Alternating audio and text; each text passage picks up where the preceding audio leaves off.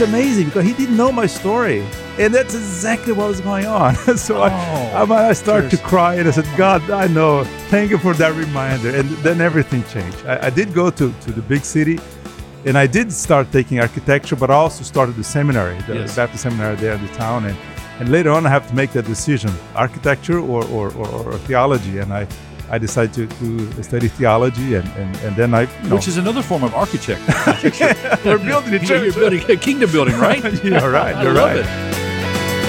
I'm Byron Tyler. Pleasure for him to have you stop by. We are actually on location at Bellevue Baptist Church. It's a summit with Tennessee Baptists across the entire state of Tennessee gathering for their annual meeting. And we've been meeting some wonderful pastors and learning about different ministries while we're here. And we're going to introduce you now to someone that's right here in Memphis, Tennessee from Trinity Baptist Church, the associate pastor, Jerson Garrels. Jerson, what do you think about this summit so far? Well, first of all, I want to just greet all our listeners and just say I'm enjoying this conference. I grew up going to many state conventions and a few national conventions in my country of origin, Brazil. I'm from Brazil, and this is wonderful, very well organized. And I was surprised this morning that for the first time, they finished ahead of time. So this is a surprise.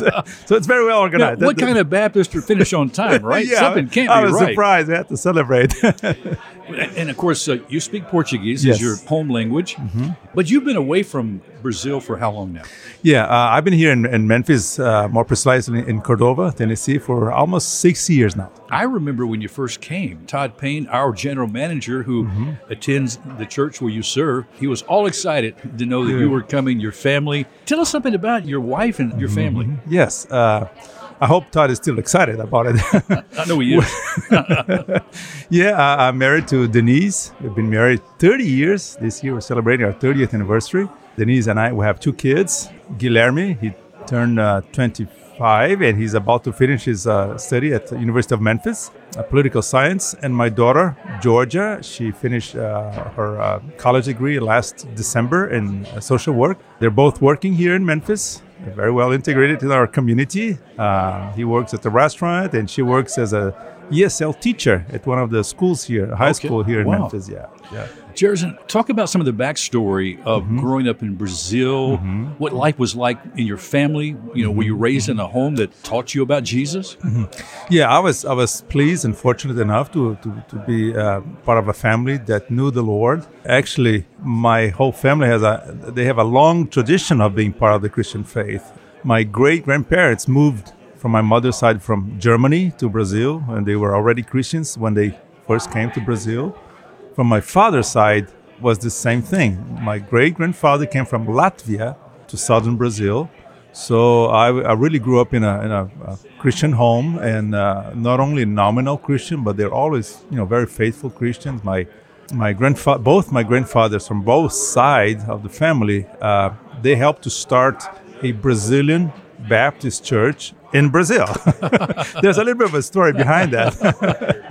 We're in a very Germanic city or part of the country. Until 1960, all the services were in German. Remember, we're in Brazil, and the service was everything in German. The church was more like a country club, for the Germans who were living there, and without the vision to reach out the Brazilians, of course, the Portuguese-speaking folks. And so both my grandparents said, this is not fair. We need to reach out our community. Not everybody speaks German here in this city anymore. So they helped to start.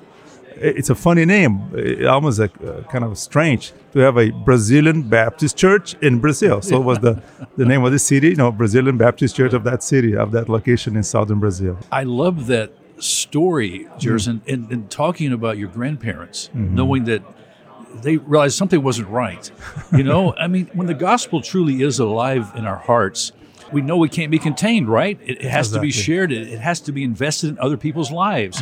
And what a great story knowing your grandparents laid that foundation. Yeah, and it is important because we got to always be careful with the whole idea of church, because so easily a church can become a country club or a place where we feel comfortable. We want only those who are like us, speak the same language, look alike. Yeah. And that was going on. It was a large church at that time. but still not fulfilling the main call, which is to reach out to others for the Lord. Yes. So they started this church in 1960. This church is still there. Both churches are still there. Beautiful. Oh, what a beautiful But they story. changed, the German church now, they have services in Portuguese. And I think they still might have one service in German, but it changed around. Of course, thank God for that. Yes, thank God for that. So, growing up, some of your dreams, did you want to go into the ministry? Did you want to be a soccer player? I mean, did you want to be a businessman? I mean, what were some of the dreams you had growing up? Yeah, I'm not the typical Brazilian that loves carnival and plays soccer very well. Not all of them are like that. I didn't mean to put you in a category there. Yeah, no, that's fine. I do love soccer, and I'm playing soccer a lot. Even in our church here in Cordova, we play soccer with internationals every Sunday afternoon and Thursday evening. Sometimes we do as a way to reach out to our community, because sports is something that really calls people together, and it's a good thing. But my dreams when I was growing up, I never thought about joining ministry. It was really a God thing. God called me to ministry when I was 12. I kind of put aside that call, and I was ready to move to a different city to go to university. And my very last Sunday, when I was in my hometown church, ready to go to study architecture in the big city, that was when the Lord reminded me that He had a call on my life. And it was very interesting the way God used that particular Sunday. Remember, my second to last Sunday in my city, I would move to the big city to go to college, university. And then a church member at the end of a service, was a service focusing on ministry, I should say this. But I didn't feel anything about it. Regular service. At the end of the service, one old man from our church, to finish the service, he prayed, Lord, if you have called somebody in this church in the past, and that person has put that call aside, speak to that person again right now. It's amazing because he didn't know my story. And that's exactly what was going on. So I started to cry, and I said, God, I know. Thank you for that reminder. And then everything changed. I did go to the big city, and I did start taking architecture, but I also started the seminary, the Baptist seminary there in the town. And later on, I have to make that decision, architecture or theology. And I decided to study theology, and then which is another form of architecture. We're building a church. You're building a kingdom building, right? You're right. I love it. Yeah. Wow. Yeah. So God was so merciful, and He called me to ministry, and then of course I went to seminary. And while I was still doing the seminary, I didn't know exactly where I would fit into ministry, and that's something that happens to many seminary students. I know that God called me, but we need to just give a step of faith. God does not reveal everything at once of what He wants to do with our lives, even when He calls us into ministry. The only thing I knew that God wanted me to be there, but to do exactly what, I didn't know. I wasn't so sure. But in my very last year at the seminary, doing my Bachelor's of Theology there, I got a call from the principal or the director of the seminary saying, we got a scholarship. There's a mission in the United States that is willing to give a scholarship to one of our students who has the potential to become a teacher. So that person has to go to the United States, take a master's degree, and then come back to teach. So I was chosen to do that. So that's what I did. So as soon as I finished my education, my Bachelor of Theology, and also studied journalism at the same time, things that I did. And so I went to South Dakota, Sioux Falls, South Dakota, to a seminary run by a Baptist denomination called North American Baptist. Did you think the climate was maybe conducive to beaches and southern life? Yeah. It was a little bit different. So I spent 3 years in South Dakota, did my master's degree there, and then I went back to Brazil, and I taught for 7 years. I was academic director of the seminary there, and then God led me, took me to different ministries, but that's kind of how it all started, yeah. I love the fact that you share the story of this man who prayed, not knowing your story, but realizing that the church is where are those who are sent out. They come in to be discipled, become followers of Christ, and then sent out. And sending those out into the world for kingdom building, Back when I was in Bible college, I had a professor, Paul Davison. He was the teacher that when you had Old Testament survey, he made you feel like he was standing by Moses when he parted the Red Sea. Wow. He was that kind of professor. After he got married, he got on a ship in New York City, he and his bride, and they sailed to Brazil. And he started a seminary there. And I can't tell you what seminary it was. I don't know that I remember. It's been so many years ago. He was there for over 20 years. And then God brought him back to the States. And he came to Memphis and was teaching at the Bible college here in Memphis where I was at the time. It was interesting because a lot of his notes were still in Portuguese. Okay. And so when he would teach, sometimes he would forget where he was and he would be talking in Portuguese. Wow. He would say, "What are you doing? Brother D, we can't understand you, So that's what brought you to the States. And did you know your wife prior to coming? Yeah, but when I went back to Brazil, then I started serving in the church that she was part of. So even though we were acquaintances, but when I came back to Brazil and then I was doing my ministry there, and then God brought us together, and it started a wonderful story of love, and we've been together as a family, as a couple for 30 years now. Yeah. So your role as associate pastor at Trinity, what does that look like? How does that unfold each week for you? Is it always different? Well, associate pastor, that's a good way to describe associate pastor. Right? We serve when there's a need, and we tease that sometimes when pastor doesn't want to do anything, a particular thing, he calls the associate pastor. That's not the case. Matt is a great man, a great pastor, a great friend. But being associate pastor, I do have some very specific areas or roles in the church, mostly with missions and Christian education. So I try to develop, especially with missions. We live in Cordova, right? Cordova, for those of you who are around our area, Cordova has become the most multi-ethnic part of Memphis, diverse in terms of ethnicity. Of course, we might find Hispanics all over the city, but for some reason, Cordova has attracted not only Hispanics, mostly from South America, and people from Middle East and Asia. But when one church is planted in a particular location, there is a reason. Sometimes it may take a while for the church to realize that, but God had a reason in the beginning. Yeah. So when Trinity started 27 years ago, when they moved from First Baptist, a group of people to start a church plant. Yeah, it was a church plant. Yeah, out of First Baptist Church. At that time, Cordova was just like Germantown, Collierville was, people moving away from downtown, going to those part of towns. But things changed. And right now, I believe that there's a purpose for us to be there. There's a purpose even for me to be there. Part of our goals, or my goal as leading the missions aspect of the church, is really to open our eyes to our community, to see where does it hurt, in Cordova. That's a question I'm asking myself. Where does it hurt? Is it because of language? Is it because of economics? Is it because of loneliness or whatever? If the church doesn't know where it hurts in the neighborhood, we're missing the point. We need to know. So we need to walk around, we need to talk to people, go to the local stores, restaurants, to see where the pain is, where the need is. And one thing you realize that in Cordova, these people that move to Memphis or to Cordova from different reasons, okay, we're never to judge anything, but they're there. Yeah. That's for us, this is enough to know that they're there, right? One of the main things that they need to thrive, to survive in a city is to learn the language. I realized that, walking around, talking to people in different restaurants, and also getting to know my church, our church, with so many former teachers. I was surprised to realize that there are so many former teachers in my church. And then if you start to connect the dots, so many former teachers, they have the background of teaching, a multi-ethnic area, Cordova. And then the need to learn English. So one thing we started was an English program. So we have a ESL program now for 4 years that in our church. 95% of the teachers are volunteers from the church. Right now, we enroll for this semester 143 students.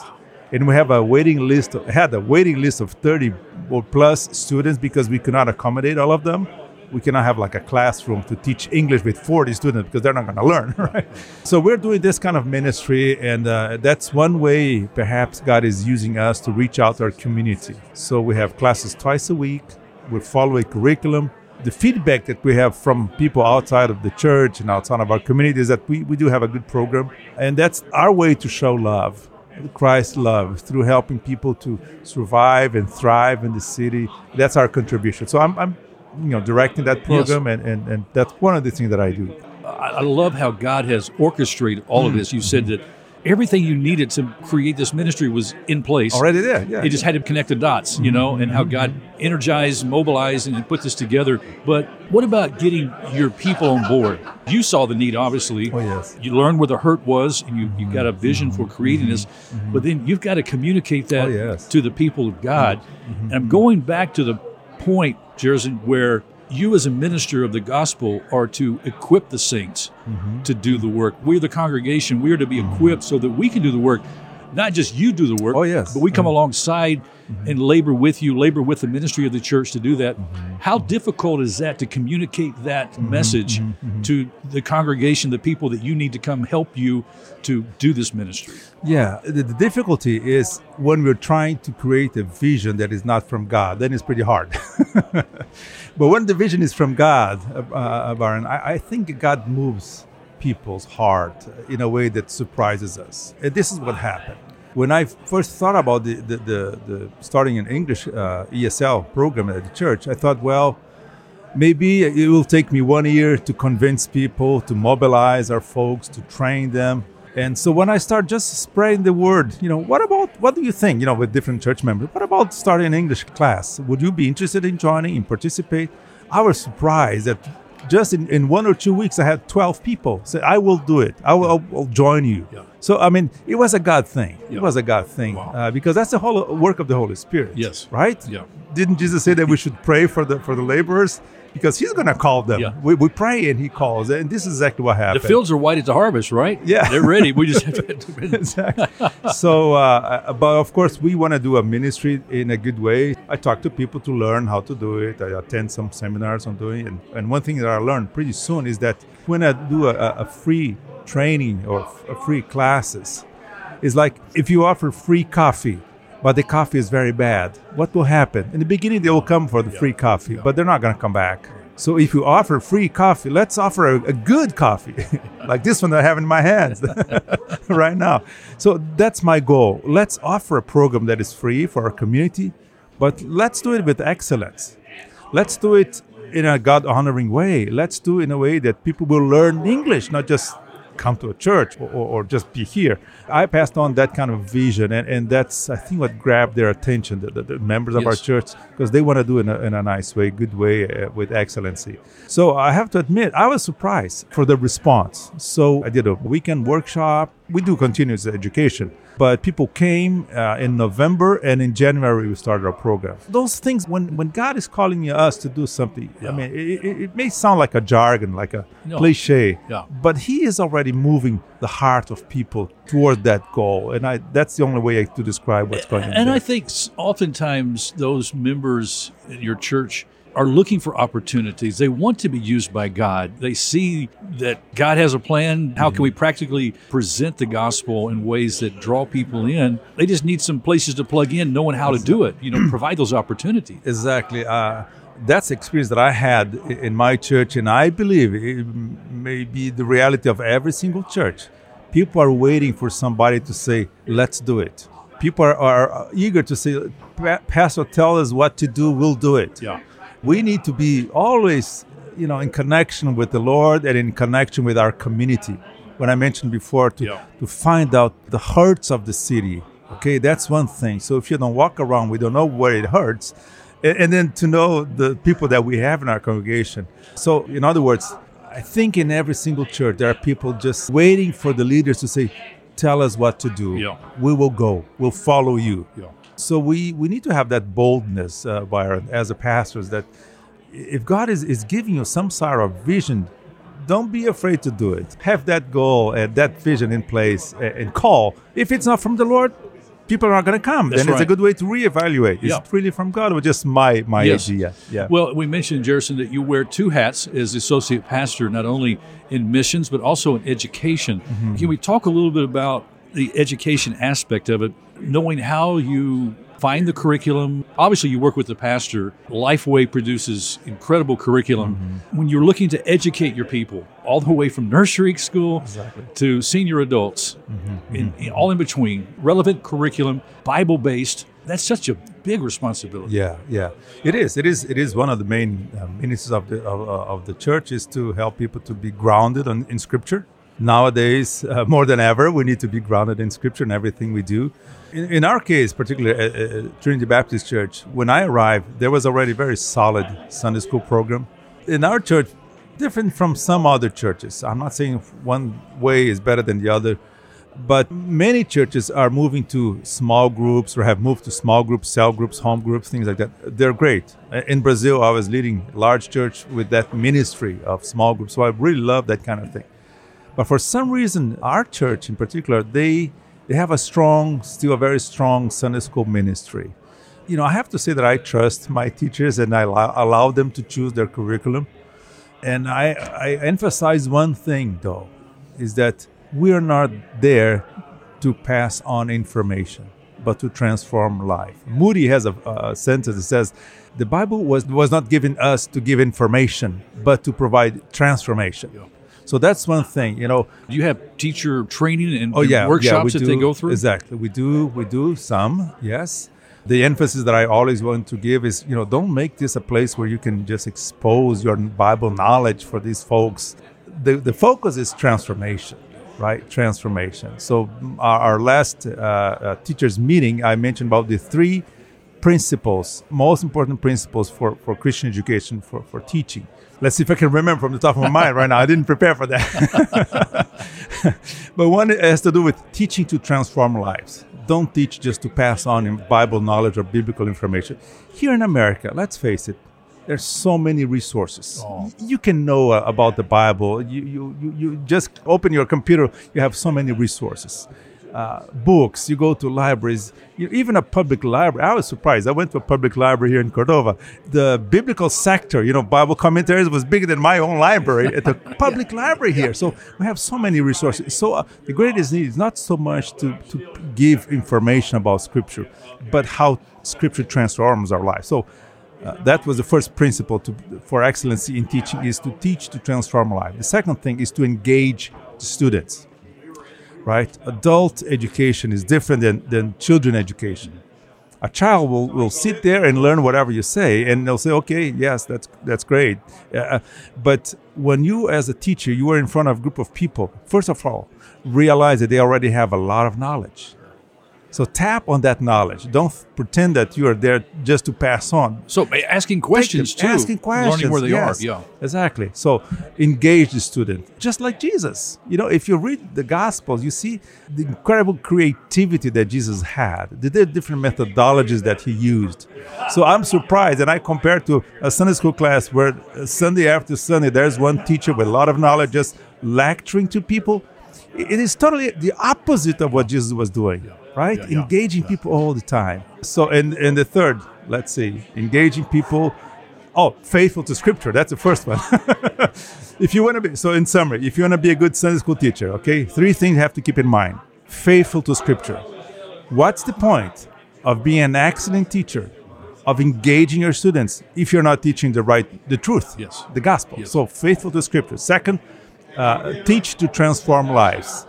And third, engage your students. So that's what I'm trying to pass on to our teachers there. Wow, what a great model for leadership in the church. Having that education program, that's not really it's a lifestyle. It's a lifestyle. Yeah. And it should be our lifestyle as believers as we instill, those principles. I mean, we should always focus on the Scripture, really start. That's the starting point, right? Yes. Okay, now, Sunday mornings, associate pastor, what's your responsibilities on Sunday morning? Well, I do have my Sunday school class. You teach a class? Teach. Okay. Yes. I love teaching. There's a need, and here I am, and I need to practice what I preach, right? So I teach a Sunday school class, and then I don't preach much. Pastor Matt is a new senior pastor in our church. He preaches, and he has a program here, even at Bot Radio. During the week, there's a Matt Minute. There's a Matt Minute? Yeah, that's right. Yeah. So every once in a while, we kind of rotate our staff who does the announcement or the intercessory prayer.